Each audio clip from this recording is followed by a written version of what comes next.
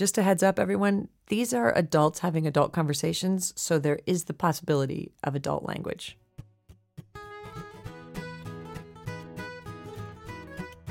Hi, everyone, and welcome to Magic Lessons, a podcast produced by MaximumFun.org and Riverhead Books. I'm Elizabeth Gilbert, and I just wrote this book called Big Magic, Creative Living Beyond Fear. But even when I was finished with the book, I didn't feel like I was really finished with the subject. So I wanted to make this podcast where I could take the subject of creativity out into the world and have real conversations with real people about it. And that's where Magic Lessons come from. And what are Magic Lessons? Roadmaps for the path to creativity, the extra nudge we need when we're feeling stuck in our creative lives.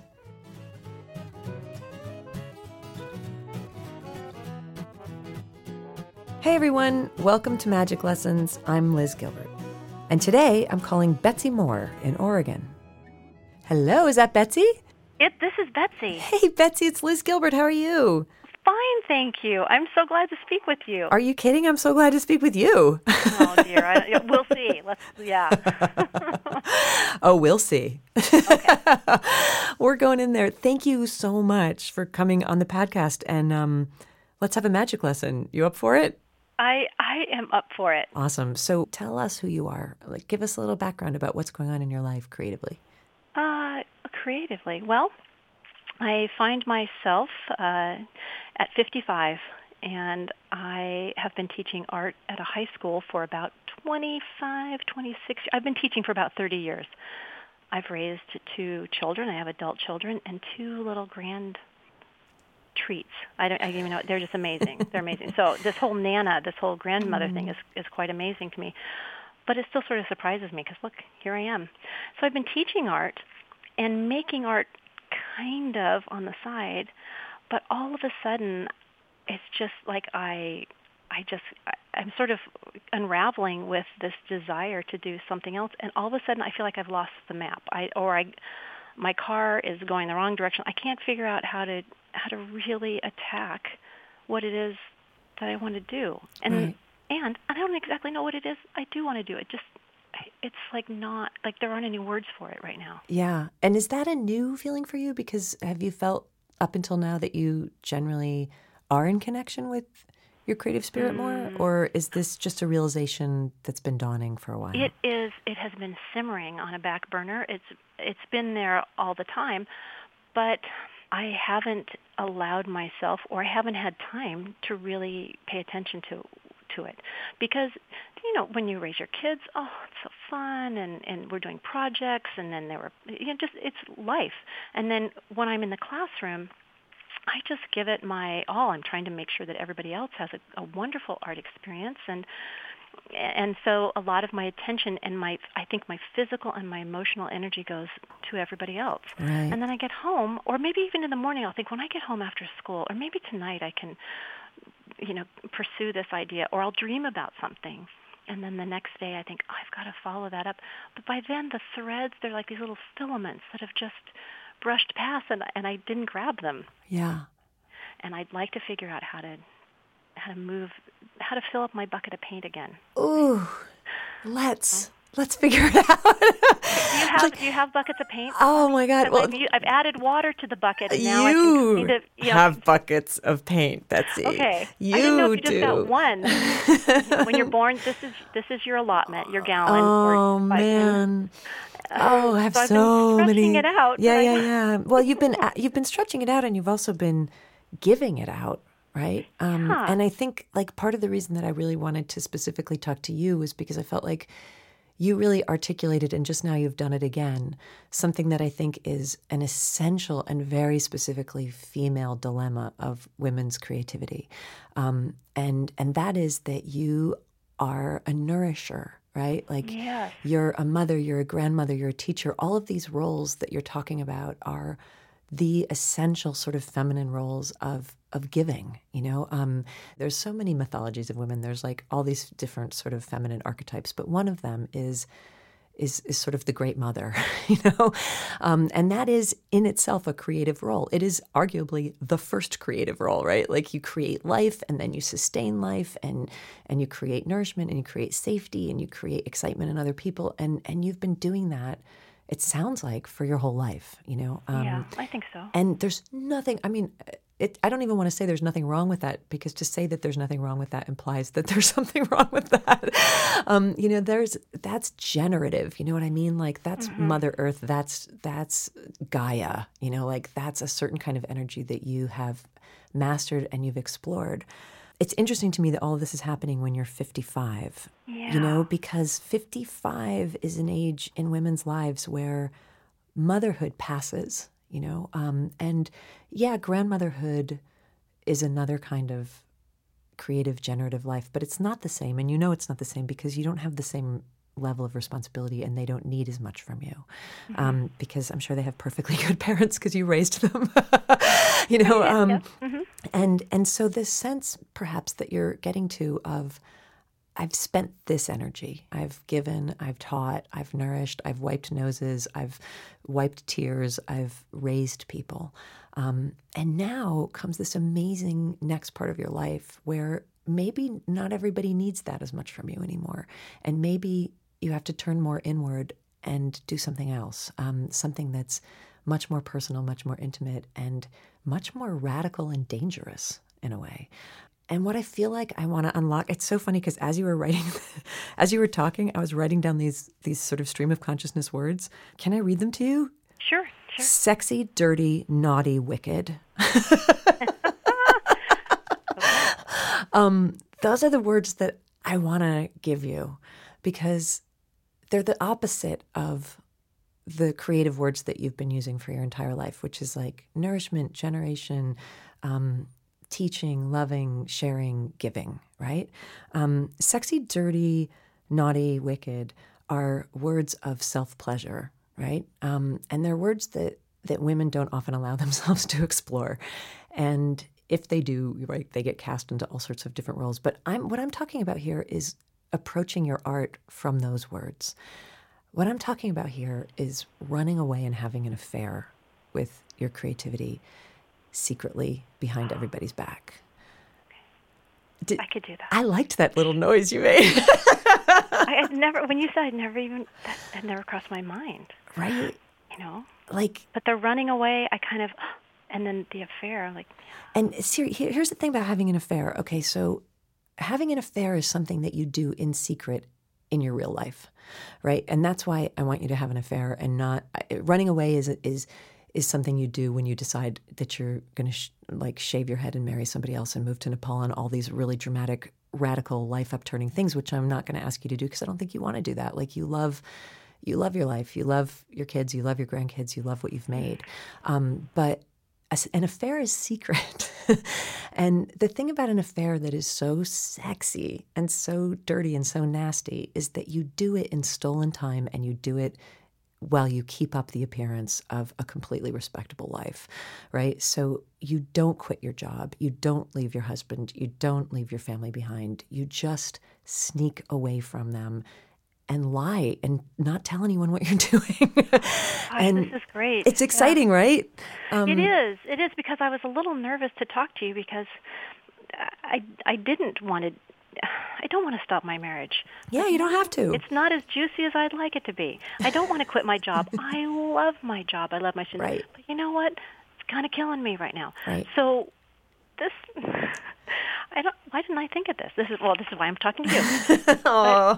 But I hadn't really considered that because everything tends to be public. The thought of doing something that I don't have to show it in a gallery. I don't have to publish it. I don't have to write a blog about it. It's not for anybody. It's your lover. You know what I mean? It's your secret French lover. Yeah.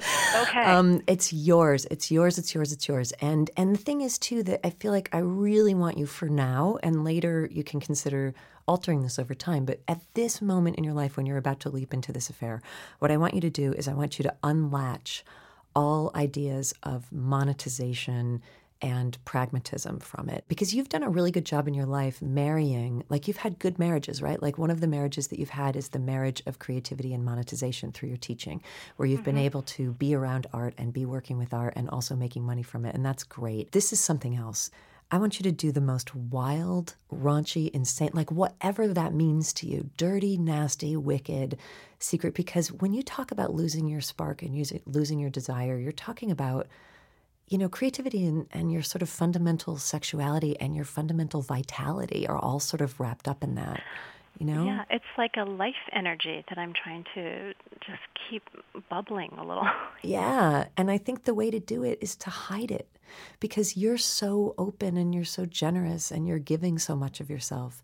And I always think like when people are having an affair, they always seem to find time for it. You know what I mean? Like, it doesn't matter if they have a spouse and they have a job and they have responsibilities. Even if they have to sneak away for 15 minutes and like make out with that thing in the stairwell, they do. And that sneaking away is what makes it so sort of delicious and exciting. People who are having affairs set their alarms to wake up at 3:00 in the morning so they can sneak outside to a payphone and make a phone call in some thrilling sense of maybe they're going to get caught. That's the energy that you have within you that you want, and it wants you. You know what I mean? Like when you said you're having dreams, this is inspiration wanting to have an affair with you. Like you are the object of desire as well. And so I want you to give into that in whatever ways. Okay. And I know it sounds vague, but I can hear in your voice that I feel like you kind of get it. I do kind of get it, and I also am hearing that it's about me, because it doesn't make the people around me happy to see me. I've been, kind of blue about this, and I can't even put it in words. And it's like, it's not like I don't want to quit my marriage. I don't want any of those things, but I want something else. And I think the first thing is like, oh wait, she's going to, move to, Utah or something. I don't know. And they're like, wow, she's going to talk to that Eat, Pray, Love lady and she's going to get divorced and move to Italy and we're all going to lose her. But you don't have exactly. to. Exactly. No. And, you don't have to. And I don't know if it would be practical to do. No, it's not practical and it's also not what you want. Everything else is not awful. And that's the other thing that makes it even kind of worse because you look around, it's like, things are pretty great. I wish you'd come over and have a sandwich with me and drink this cup. You'd be like, you have a great life. Yeah. So, and I love that you know that. Why am I not feeling like this is a great life? Because you're at this stage in your life where suddenly you can do this at a level you've never been able to do it before. And you want to, jump off that roof. You want to do it. And that, I've said this a million times and I'm going to say it again, any talent that you have but do not use becomes a burden. It becomes a sorrow. It becomes a heaviness. And you want to use it. You want to play. You want to romp around. And you also have to watch out for there are certain portals in society at certain ages. There are certain signals that are sent to people that I want you to be very on guard against. And, this whole is this it? I'm 55, my life is over thing is something that I want you to push back against very hard because it's bullshit.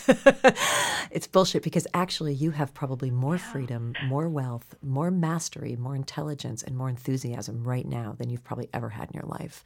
Right, and there's a lot of strength in that too. So when I'm just standing in myself and on the ground, I feel that. Like my muscles. You're not some muscles a novice. along those ideas. You're not a novice. When you and Inspiration have your affair together, Inspiration is going to discover that you are a very experienced lover. Because you're not just beginning. You're not like a kid. You're not fumbling adolescent. You have been doing this for so long. It's just that you want to do it more and you want to do it differently and you want to do it wildly. And I want to give you a word to think about, and I want you to do me a favor and sort of write an essay about what it would mean for you to embody this word for a little while. And it's a word that you are probably going to have a reflex against because it's sort of the opposite of everything that your generative, generous, nourishing spirit has always been. But I feel like it's what you want to tap into right now, and it's what you deserve. And that word is entitlement. And it's a word that we kind of hate in our society right now. But I want to reclaim it. There are certain women who I feel like really need to reclaim it. You have an entitlement to create the most exciting, wild, reckless, dirty, nasty, secret, creative life. And you are actually at a moment in your existence where you can. And so your assignments, your assignment is to write a little essay about your feelings about the word entitlement and what it would look like and what it would feel like for you to lay claim to it. Okay. And then I want you to meet your lover in a motel room, and whatever that means to you, and sneak off and do this. And when I talk to you again, because I want to talk to you later in the summer, Okay. I want you to tell me what it was like, Okay. and begin there. All right. Yeah. This is something I've never even I don't know, how did I not consider it? But I haven't considered this, Yeah, because you've and the been really secretness of it. I always feel like I busy. have to tell everybody just what I'm doing and what are my plans. Yeah. And they're not their And you know what? plans. If I call you, I'm going to give you another piece of permission too. If I call you in a month or so and you're like, I don't even want to tell you what I'm doing, then I will be even more excited. But you can tell me sort of what it's feeling like. But I'm happy for you to just say, this is my secret French lover who I meet in this motel room once a week. This is not for public consumption. This is mine. And the side effect of that will be that, yeah, you'll be happier and less blue, and the people in your life will be happier about that. But please don't do it for them. All right? Right. Please, Right. you do enough. You've done enough. You've done enough, and you will continue to be doing enough. I want you to do this for you and for your secret French lover. All right? All right. Okay, so I've taken notes. I've got my assignment. Yeah, your magic lesson. My magic lesson, You can do okay. this, okay? I want this for you. It's going to be amazing. It's going to be exciting. Thank you. I believe this. I guess I want to tell you that. Like, I believe this. And I also had this huge realization just now. My mom was an artist, and she just died at Valentine's Day a year ago, which is a part, I think, of my sorrow Of and what have you, but it also course. was a part of me cutting all these other entanglements. But she painted her whole life until she was 93, like the day, every single day. Wow. She was a fabulous artist.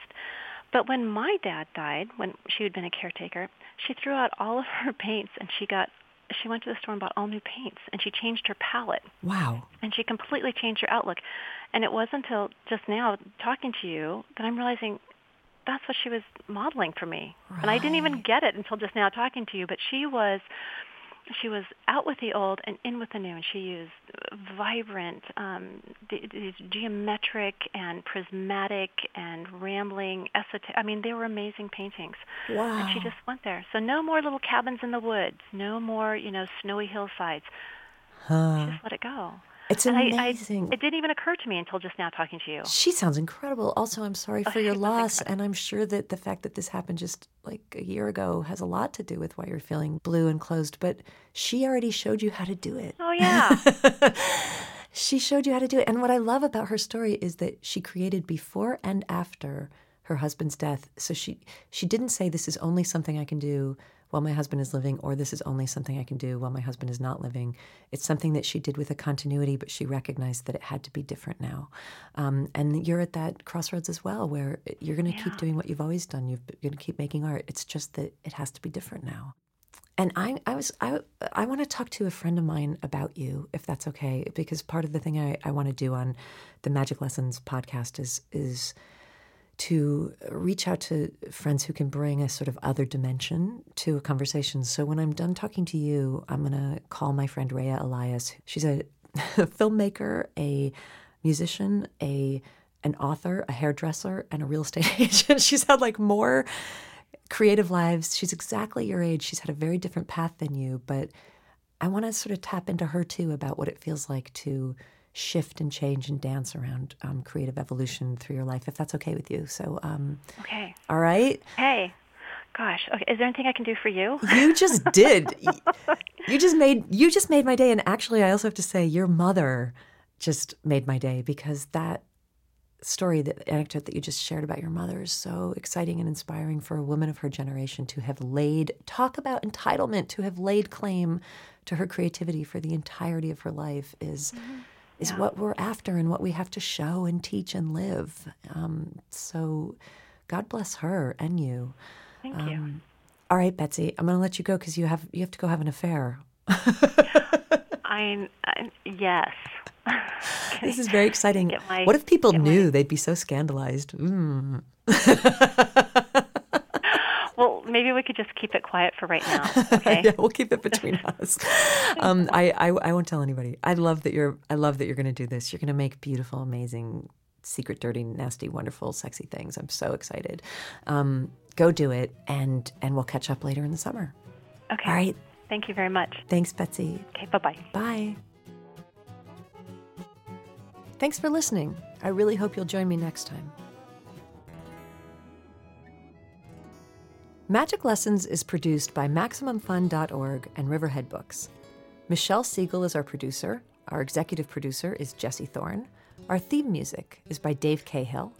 Special thanks to Becky Salatin, Jeffrey Klosky, Michelle Kafopoulos, Lydia Hurt, and Paul Ruest of Argo Studios. If you want to learn more about my ideas on creative inspiration, check out my new book, Big Magic: Creative Living Beyond Fear. It's published by Riverhead, and it comes out September 22nd, 2015. You can find out more information about my comings and goings on elizabethgilbert.com, and you can always find me, personally, on Facebook, because I'm there literally every single day. So let's keep the conversation going. Thanks for listening. I hope you'll join me next time on Magic Lessons. I'm going to be talking to author Rhea Elias about Betsy's situation and about creative living in general. And trust me, it's going to be great. I hope I'll see you there.